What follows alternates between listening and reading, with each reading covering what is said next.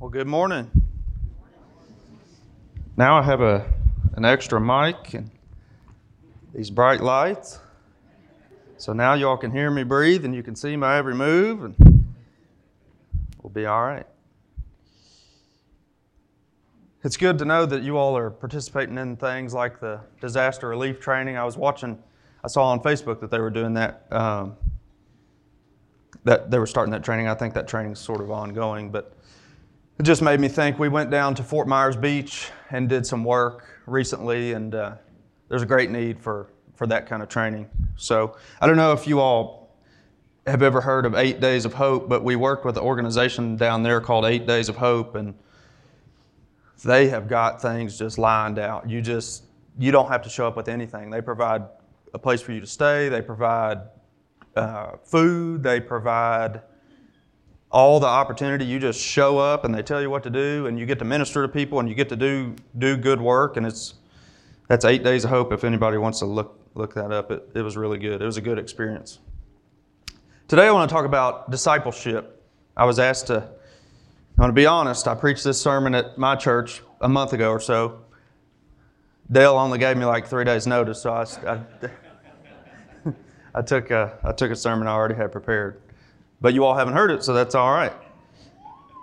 But our church is doing a series on discipleship. I think it ends today, actually. I think it ended last week. But I was given the opportunity to share about the theme of the series is, what does a disciple of Christ look like? And my portion of that was, how do we hunger for God? How do we hunger for His Word? And how are we to pray? With these things in mind, how should our prayer life look? So I just want to go over these things. This lesson is very practical. They're not my ideas, but they're discipleship methods that we should all be practicing, and I need to hear these things myself because I fail in a lot of these things. So what does a disciple of Christ look like? Here's a question for you to toss around in your head. What do you all think a disciple looks like? How would somebody know that you are a disciple? Just think about that for a second. Jesus tells us in John chapter 13, verses 33 through 35. I guess I don't have to adjust that when I have this one on my... Can you all hear me fine? Everybody hear me fine? Jesus tells us in John chapter 13, verses 33 through 35, "Dear children, I will be with you only a little longer, and as I told the Jewish leaders, you will search for me, but you can't come where I am going. So now I give you a new commandment. Love each other. Just as I have loved you, you should love each other. Your love for one another will prove to the world that you are my disciples." Take a few seconds and think about ways you're doing well with loving people, and think about ways that you're not, because we're all guilty of not loving each other well. And Mr. Rowland, I showed up late to Sunday school this morning. Of course, I had a 2-hour drive to get here. It's cold everywhere in Kentucky. I've seen the whole state today, and it was cold the whole time. Fortunately, I had heat in my truck, but Mr. Rowland stole several of my points today, and I was only there for half the lesson. So our love for one another should prove to the world that we are disciples of Jesus. If Jesus tells us to love each other as He loved us, what does this mean? Does this mean that we should be willing to die for one another? That's a scary thought. But if you think about the global mission field, there are still martyrs today.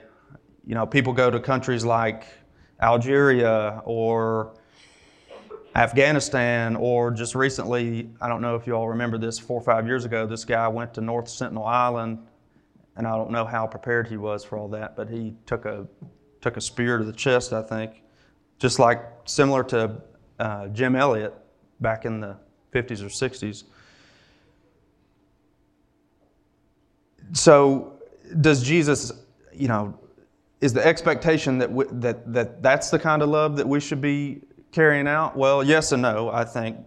Even if we're not called to the global mission, we're not persecuted in that way in America, fortunately. But that doesn't mean we shouldn't live sacrificially. We can sacrifice our time. We can sacrifice our finances. We can sacrifice, this is a hard one, personal comfort. there are many, many things we can sacrifice, and if we're called to do so, we can sacrifice our lives as these missionaries do. They sacrifice everything: their personal comfort, their finances, their home, wherever they're from, at times their lives. So I'm not saying we're all called to sacrifice our life overseas for the sake of the gospel per se, but the Great Commission is that we're to go to all nations and make disciples and baptize in the name of the Father, Son, and the Holy Spirit. So Jesus does call us to live a sacrificial life for the sake of each other, and especially lost people. Think about Jesus and the rich young ruler. He tells the rich young ruler, to follow me, give up everything, step away from all these worldly treasures that you have.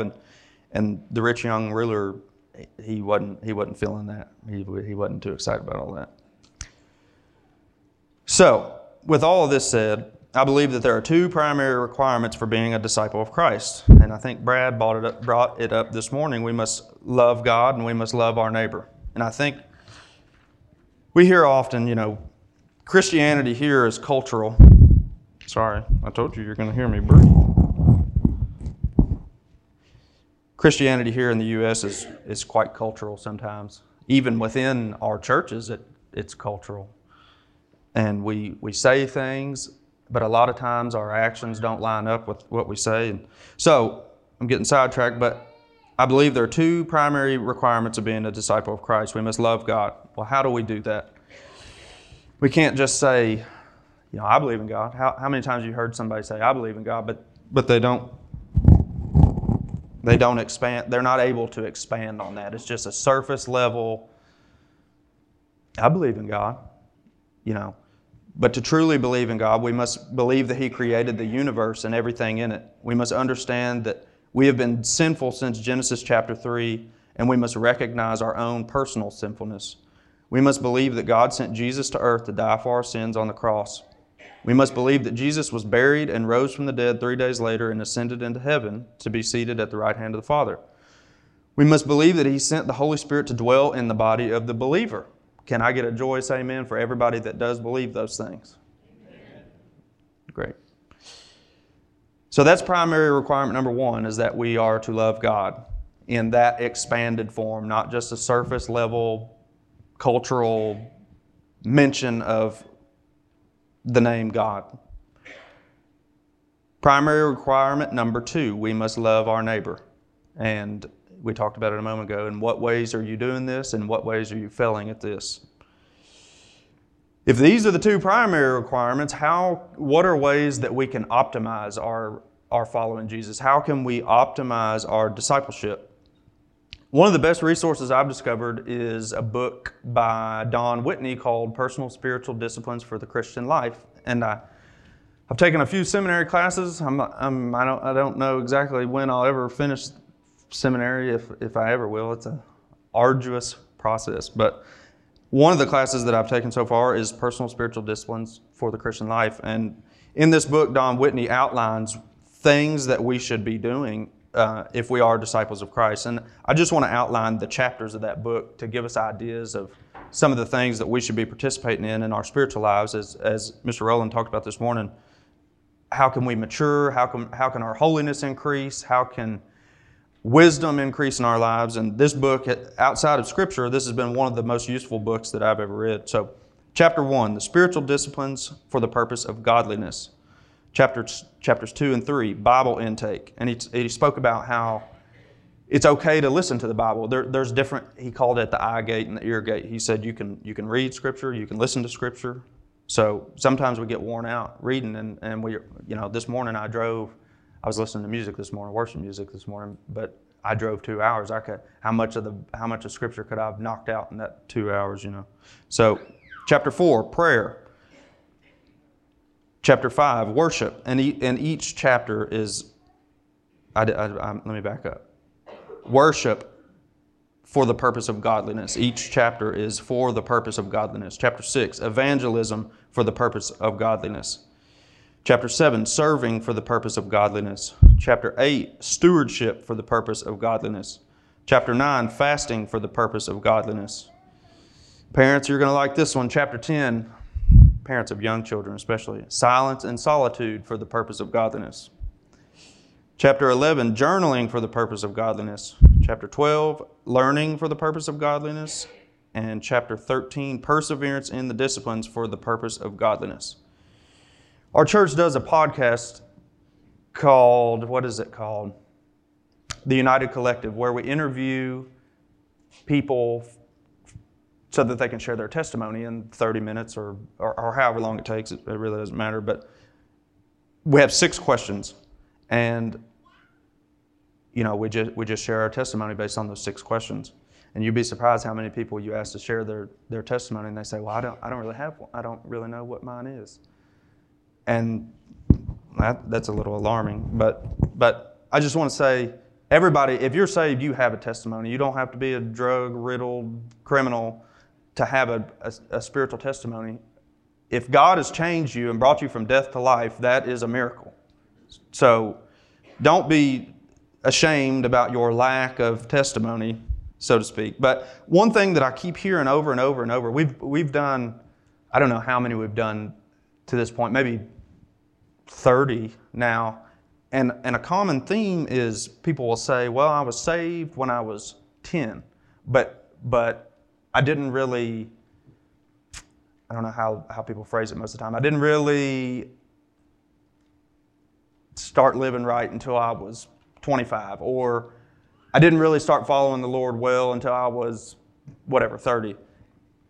And a lot of people say, I didn't know how to apply my faith. So I want to, with the thought of the word application, I want to try to give some practical applications so that can no longer be an excuse that we use, because there are ways that we can apply our faith.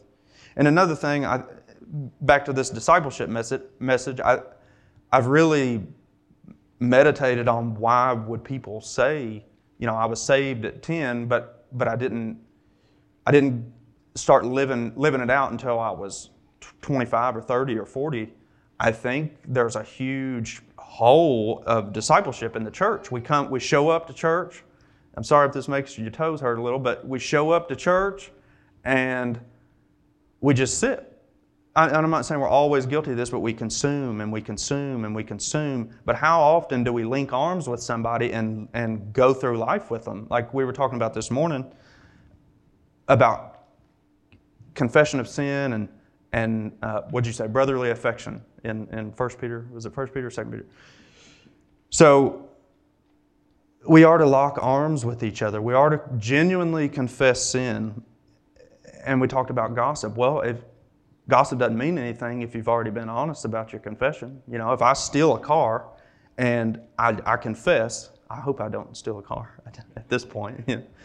But if I stole a car and I was convicted of that, not legally convicted, spiritually convicted, and I take the car back and I apologize to the car lot owner and I confess my sin to the Lord, well, all of a sudden, gossip doesn't matter. Everybody knows, God knows, the car lot knows, I know. If somebody's going to gossip about that, that's their fault. That's not on me.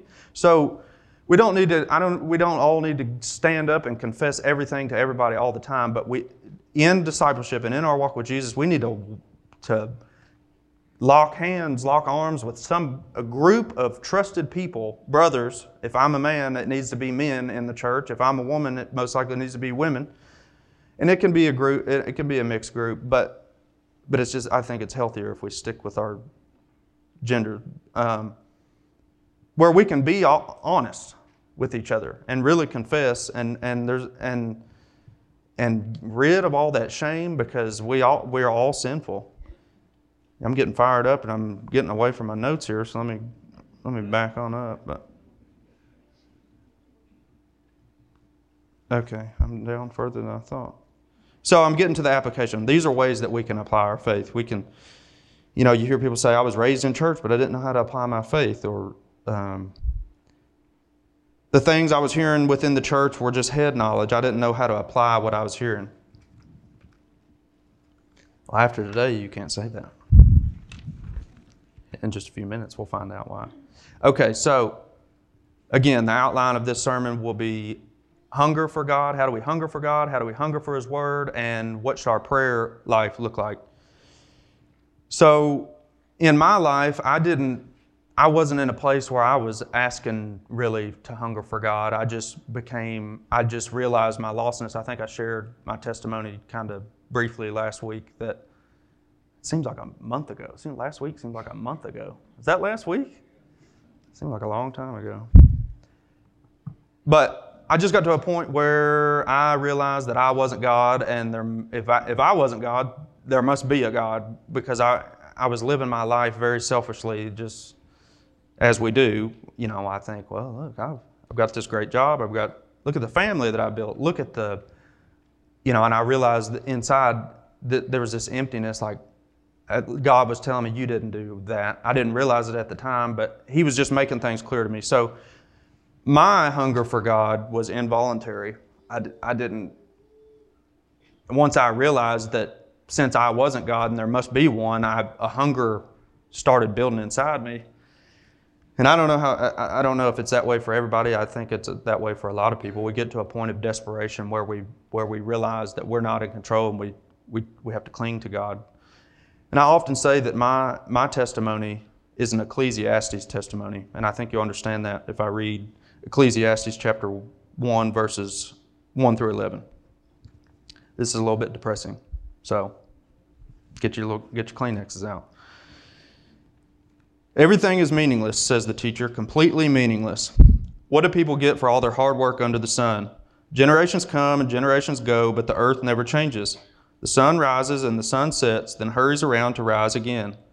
The wind blows south and then turns north. Around and around it goes, blowing in circles. Rivers run into the sea, and but the sea is never full.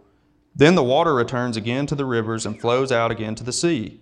Everything is wearisome beyond description. No matter how much we see, we are never satisfied. No matter how much we hear, we are not content. History merely repeats itself. It has all been done before. Nothing under the sun is truly new. Sometimes people say, here's something new, but actually it is old. Nothing is ever truly new. We don't remember what happened in the past, and in future generations, no one will remember what we are doing now. As outlined in this passage, the world seems meaningless. Like I said, in my own life, of course, I loved and appreciated and respected my family and my job and all that, but it just felt meaningless. So this is when I really started to begin to hunger for God. And we can see this in other people too. This emptiness can take the form of people feeling hopeless or depressed or anxious or drunkenness or drug abuse or apathy.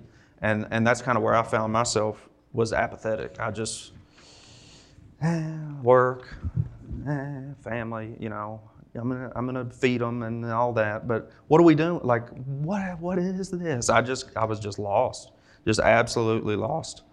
And that's when a disciple of Christ, through his obedience, came into my life at the perfect time and began to share his faith, which is evangelism. And it made me uncomfortable. And now looking back, I get uncomfortable with evangelism at times, especially in my own town. I know all those people. It's easy for me to get up here and preach to you all. I don't know any of you all. I know some of you now, but I'm glad. But it's hard in your own town.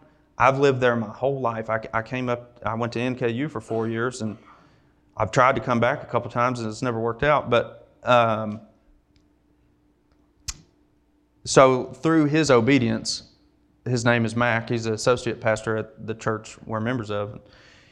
And he lives right down the street from me. So he would see me, and I think our immediate connection was that he went to NKU and I went to NKU, and I had an NKU shirt on one day. So he just used that as a doorway into my life. Hey, you went to NKU? Yep. Blah, blah, blah, blah, blah. And then he just persisted. And honestly, he got on my nerves. I'd see him. He says it all the time. He'll say, I would see Tink running up the street, and he, like, physically running to try not to get this, but he would say, hey, Tink, how you doing? I'd say, I got to keep this heart rate up. Bye. But he persisted. He knew I was stubborn. He knew I was lost. I'm sure it didn't take much to see that at the time. So he just persisted in evangelizing, and he is he is who I lean on now. And there's several others now, but he was the initial disciple maker that entered my life. I probably get on his nerves now because I call him every 10 minutes to ask him questions. But the book of Isaiah says, "How beautiful on the mountains are the feet of the messenger who brings good news, the good news of peace and salvation, the news that the God of Israel reigns." So, everybody hold up one finger, your index finger, please. Practical application number 1. What about the person who's consciously attempting to hunger for God but feels that they're failing in this, or God isn't making things clear to them? One thing that this person could do is fast.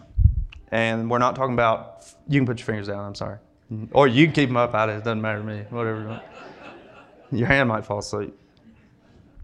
You all really listen, huh? You take things literally, that's good. Okay, so fasting, and we're not talking about fasting to lose weight. In worldly terms, fasting is a diet strategy. That's not what we mean. Christian fasting is a believer's voluntary abstinence. Christian fasting is a believer's voluntary abstinence from food for spiritual purposes, according to Don Whitney in the book that I mentioned earlier. According to John Piper, Christian fasting at its root is a hunger of a homesickness for God. Fasting sometimes seems the only way to answer the ache in our hearts for the consummation of all things, for the time when we are at last with God and all things are restored, made new, and made right. So what begins to happen after we hunger for God? How are we to get to know Him better through a relationship with Him? I think I didn't touch on my fasting enough. Let me back up. I get caught up in the notes. There's so many words in here. Let's just get lost in my own mind. But fasting, this is something that I do not do enough of. There's so many things going on in my life that I need prayer. I often fail to pray for my own life. I get caught up praying for everybody else, which is good. We should do that as well. But I oftentimes neglect, God, where do you want me to go? Should I go to Bellevue Baptist this Sunday and preach? Should I stay home? Should I preach this sermon? I've decided to go. Do I preach this sermon that I've already prepared? Sandy Toole said it was cheating that I did that. But you all haven't heard it. But so if we have something in our lives that it could be anything. Scripture tells us to pray without ceasing, but every time we fast and we feel those hunger pains coming, it's a reminder. Okay, this is what I need to be praying about. I need to seek the Lord in this. And when we fast, we're not supposed to go around telling everybody that we're fasting either. We keep it quiet, and it's just between us and the Lord, not everybody else. Don't say, I'm so hungry today, I'm fasting. Just keep it to yourself. It's between you and the Lord. So, this is where I got ahead. So after we begin to hunger for God, how do we get to know Him better? We're in that initial stage, and hopefully you all are past this stage. You're here this morning, but we start to hunger for God, and we realize, okay, there's got to be a way to get to know Him better. Well, this happens through His Word. This happens through His Word. This happens through relationship with other Christians and through involvement in the church. So let's talk about His Word.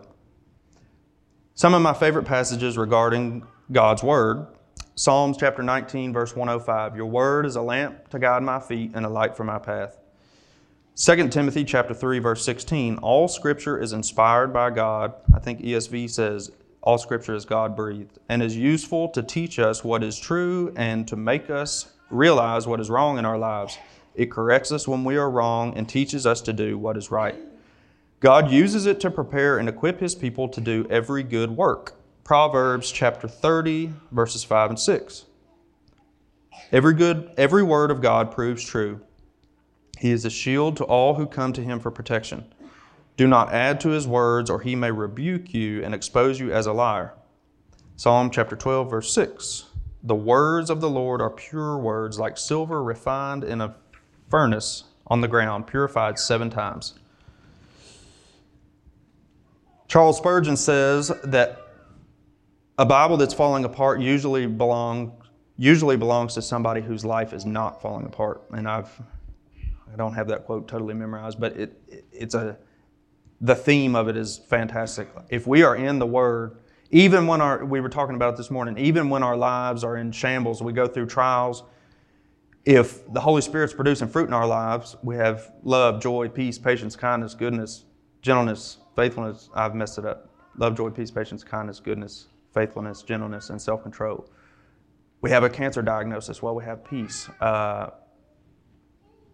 Whatever the thing is, we should have a level of peace that is beyond understanding. And if we're reminded, the more we're in Scripture, the more we are reminded that this is how we are to be. The Holy Spirit produces these things and gives us wisdom over time and just builds us up. Another thing that I've heard through the testimony, the podcast, and just through conversations with people, that people say, I don't know how to approach reading the Bible. There's so much to do it. Where do I start? Old Testament, New Testament? Should I read the epistles? Should I read the Gospels? Should I suffer through Leviticus? There are so many ways, it's so vast, and it's hard to sit down. Until you get to a certain level of maturity, it's hard to really sit and for it to make sense. So, how do we gain traction in that? Okay, practical application number 2, girls. Number 2, hold on to your chair. You ready? It's going to blow your hair back. Practical application number 2. Revert back to practical application number 1. Beg God through prayer to give you a desire to understand Him and His desires for you. Pray that He gives you a passion for His Word. Fast, and every time you get hungry in your gut, pray that God will make your understanding of His Word clear. When this works, because it will, move on to practical application number 3. So I put that in there twice because we need to be reminded, because this is a marathon, not a sprint. We're gonna forget as we walk with the Lord what we should be doing. We need to just remind ourselves often. But practical application number 3, and this is an important one: be in the Word with other Christians. So, like I said, when you start reading it, it's hard. It's just not easy. You read something and you don't know how to discern what you're reading. You don't know all these names, all these lineages. It's just tough. But when you sit down with a group of people, it makes so much more sense. I learned this lesson in college. It was one of the maybe a few lessons that I learned. But I've told this story 100 times, so I feel bad telling it again. But again, you all haven't heard it. I went to NKU. Well, to get into NKU, I had to take the ACT. I was not a good student. I was not a good student. Do they still take the ACT? Is anybody in high school? Is that still a thing? Okay. So, I didn't prepare. I didn't go to study groups. I just showed up, whatever day it was, on a Saturday probably, which made it even worse. And I got a 19 on the ACT. And I thought, well, that's not very good. So I decided, we'll try that again. And I didn't study, and I didn't prepare. And I did the exact same thing I did the first time, which was show up. And this time, I got a 17. So I got dumber in a month's time or whatever it was. But fortunately for me, all you needed at the time was 19 to get into NKU, and I think they've upped that. It was 22 like the year after, but now they'll take your money if you have money. Just give them the money. I don't actually know how that works, but I'm sure they would. But I was taking a freshman orientation class, and of course you had to pay for that too. It was a 3 credit hour full semester class. But anyways, the lesson that we were taught, one lesson that we were taught was collaboration. So they sat us down in a group and they said, okay, I'm going to give you in 1 minute, you're going to answer as many of these questions as you can on your own. So we all broke up, and I'm dumb. I got a 19 and a 17 on the ACT. I can't answer these questions on my own. So of course you might get one right, maybe you don't get any right, whatever. And then he says, okay, now get in groups of 3, and I'm going to give you the same questions. And when we did that, when we collaborated, we worked together, the questions came very easy. So that is why small groups are important. One, because there should be people in the group that have more wisdom than we do. So we can ask questions, and maybe that person's more mature in their faith, and they can guide us through. So, application number 3 is to be in the Word with other Christians. 1 and 2 was to pray and fast, and 3 is to be in the Word with other Christians. Something to keep in mind, and this has really been on my mind and on my heart since Dale called me on Wednesday, was we all need to be being disciples, and we all need to be making disciples. And the reason I say that this is, I'm not living your all's lives, but it hurts my heart that you all haven't had a pastor for a long time. I know you've had, LD was here, and I don't know him. I just heard Dale mention him or whatever. But it's got to be tough on a church not to have somebody that's in leadership. But also, it's made me think about how important it is that we are the church. Just because we don't have, I think that's a problem in my mind with the American church, is that we just sit and again, I'm not saying you all are guilty of this, but I think as the church as a whole is guilty, we anticipate, well, what's the pastor, what kind of message is he going to deliver today? And we're not, sometimes don't take enough responsibility in our own lives. We need to be in the Word every day on our own. We can't rely on one man to lead us. But the reason that I'm bringing this up is that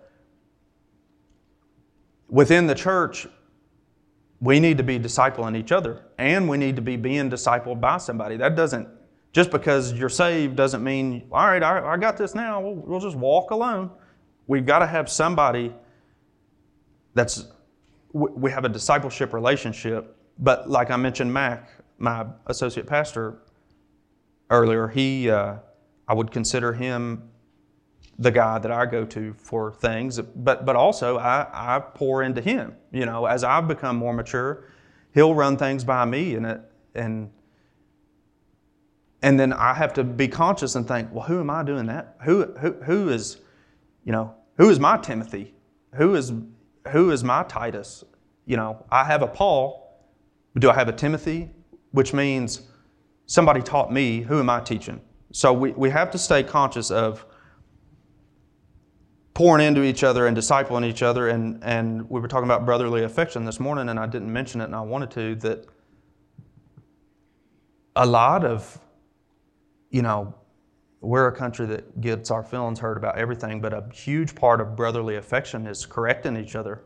Hey, why are you doing that? Don't do that. Let's reel it back in.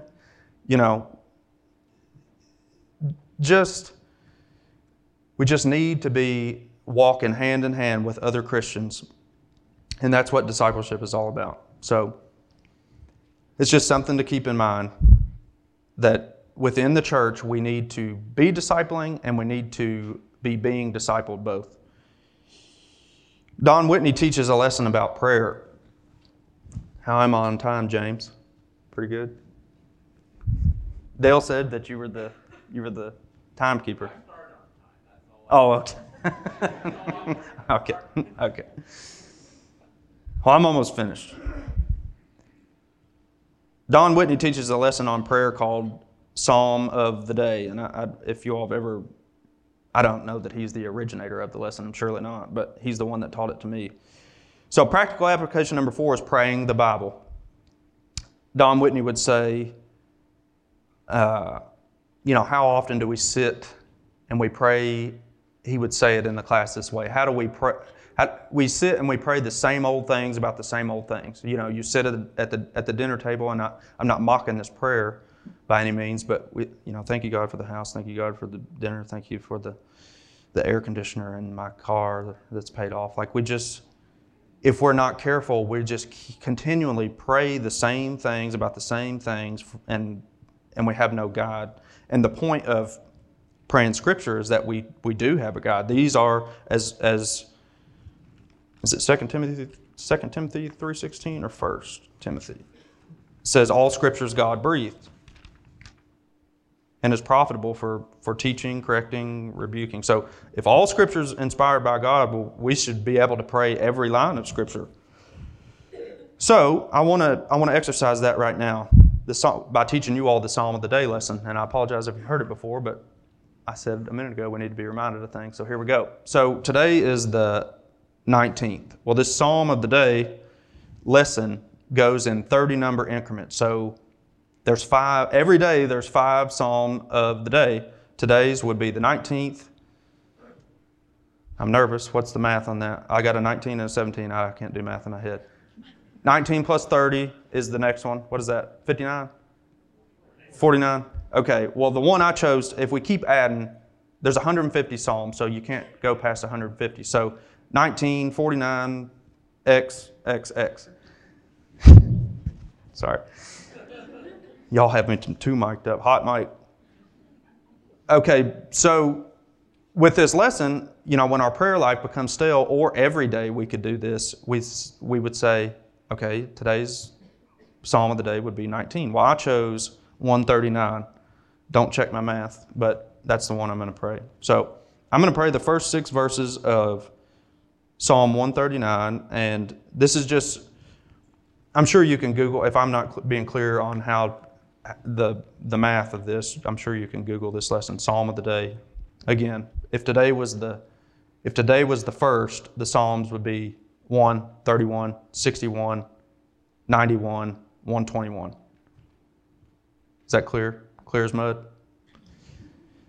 So today, Psalm 139. Close your eyes and bow your head, and I'll read Psalm 139, verses 1 through 6, and pray the verses. O Lord, you have examined my heart and know everything about me. Father, you are the one that created me, so surely you know everything about me. I'm very, very grateful that I was created, and I'm even more grateful that you opened my eyes to eternal life through your Son, Jesus Christ.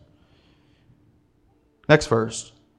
You know when I sit down or stand up. You know my thoughts even when I'm far away. Father, it is terrifying that you know all my thoughts, because a lot of times they are not great thoughts. But please continue to purify my life and remove all impurities. Just give me wisdom, give me love, joy, peace, patience, kindness, goodness, faithfulness, gentleness, and self-control. Just build me up and allow me to be making disciples as I go along. Next verse. You see me when I travel and when I rest at home. You know everything I do. Father, just allow me to... I heard recently that we are who we are at home. And your word here says, when I rest at home, you know everything I do. Just allow me to be the same person at home as I am here in this church or at wherever I go. Next verse. You know what I'm going to say even before I say it, Lord. Lord, your words are better than my words. Just put good words into my mouth. Put good words into my heart. And as I'm purified, just allow me to speak out of the overflow of my heart. Next verse. You go before me and follow me. You place your hand of blessing on my head. Father, I'm very, very grateful that you are with me and that your hand of blessing is on me. Next verse. Such knowledge is too wonderful for me, too great for me to understand. Father, sometimes I do lack understanding, and I know that I won't fully understand everything until I am seated with you in your kingdom forever.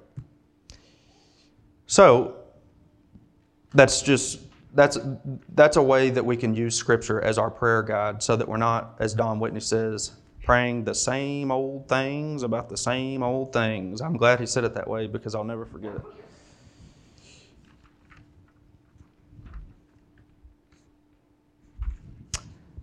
So, discipleship.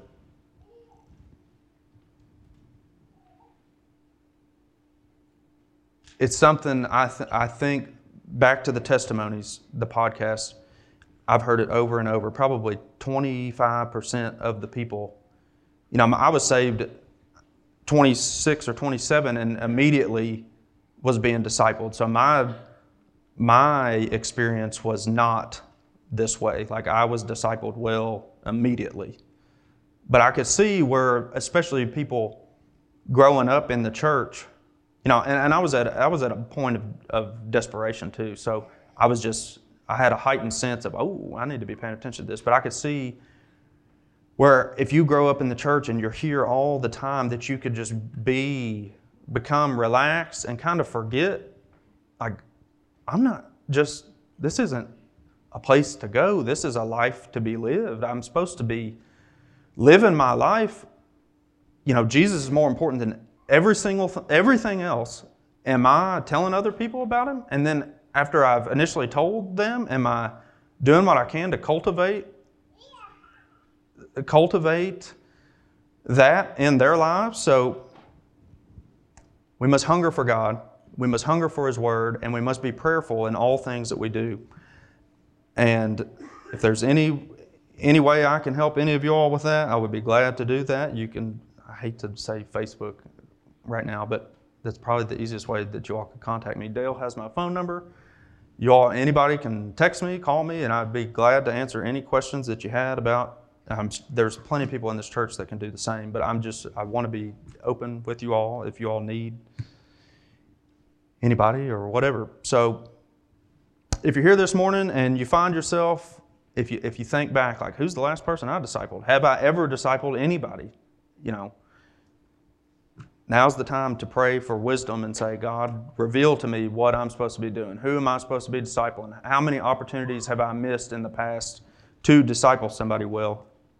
If you're here this morning and none of this makes sense to you, but you want it to make sense to you, please find me. I'll be up here, or somebody else within this church to explain salvation to you, explain if you have questions about discipleship, whatever. Our church is taking it really serious right now. We're doing some trainings, and it's making us question things. We went through a training the other day, and the guy said the American church only wants to add to its numbers, whereas Jesus's ministry, there was multiplication happening. So 2 guys would go out, and then it was like exponential. 2 guys would tell 2 guys, and those 2 would tell 4, and then the 4 would tell 8, and then that's why it blew up. And I think the reason that doesn't happen here, one, we don't make discipleship outside of the walls of the church. Evangelism must happen first, but you can start discipling somebody without them being inside this building. I think we just don't take it seriously enough. I think Americans too don't have desperate needs. Like right now, I think the church in China, the underground church, whatever, is blowing up because they're living a life of extreme persecution. They don't have all the things that we have. Well, we have, for the most part, we have everything we need. So a lot of us think, well, why do we need God if we already have everything? So just be in prayer, and I want to invite any of you that have any questions at all up to the front after this, and I'll pray for us here. Father, again, I appreciate this opportunity to be able to come up here this morning and to have some silence and solitude this morning in the truck by myself. That was a good time spent, and it gave me time to think about my life and to pray to you about your will for my life. And I just pray that we realize the urgency of discipleship, and we realize that there are people everywhere that they might have, maybe they were saved when they were 10, but nobody's locked arms with them, and they still feel, even though they are saved, their life isn't optimized. They don't feel well, and we want people to feel well. So we need to be the people that come alongside and continue to share with them. Our sharing is not a one-time thing. It's something that needs to happen often. We're human and we're sinful, and we're easy to forget. So just allow us to be the helper that people need. And I'm just grateful, very, very, very grateful that you're growing me, and I pray that this church is able to find somebody to lead them. I know they're looking, and I pray that your hand is in all the decision making, and we don't lean on our own understanding, and we just lean on you through all decisions that we make. It's in Jesus' name that we pray. Amen.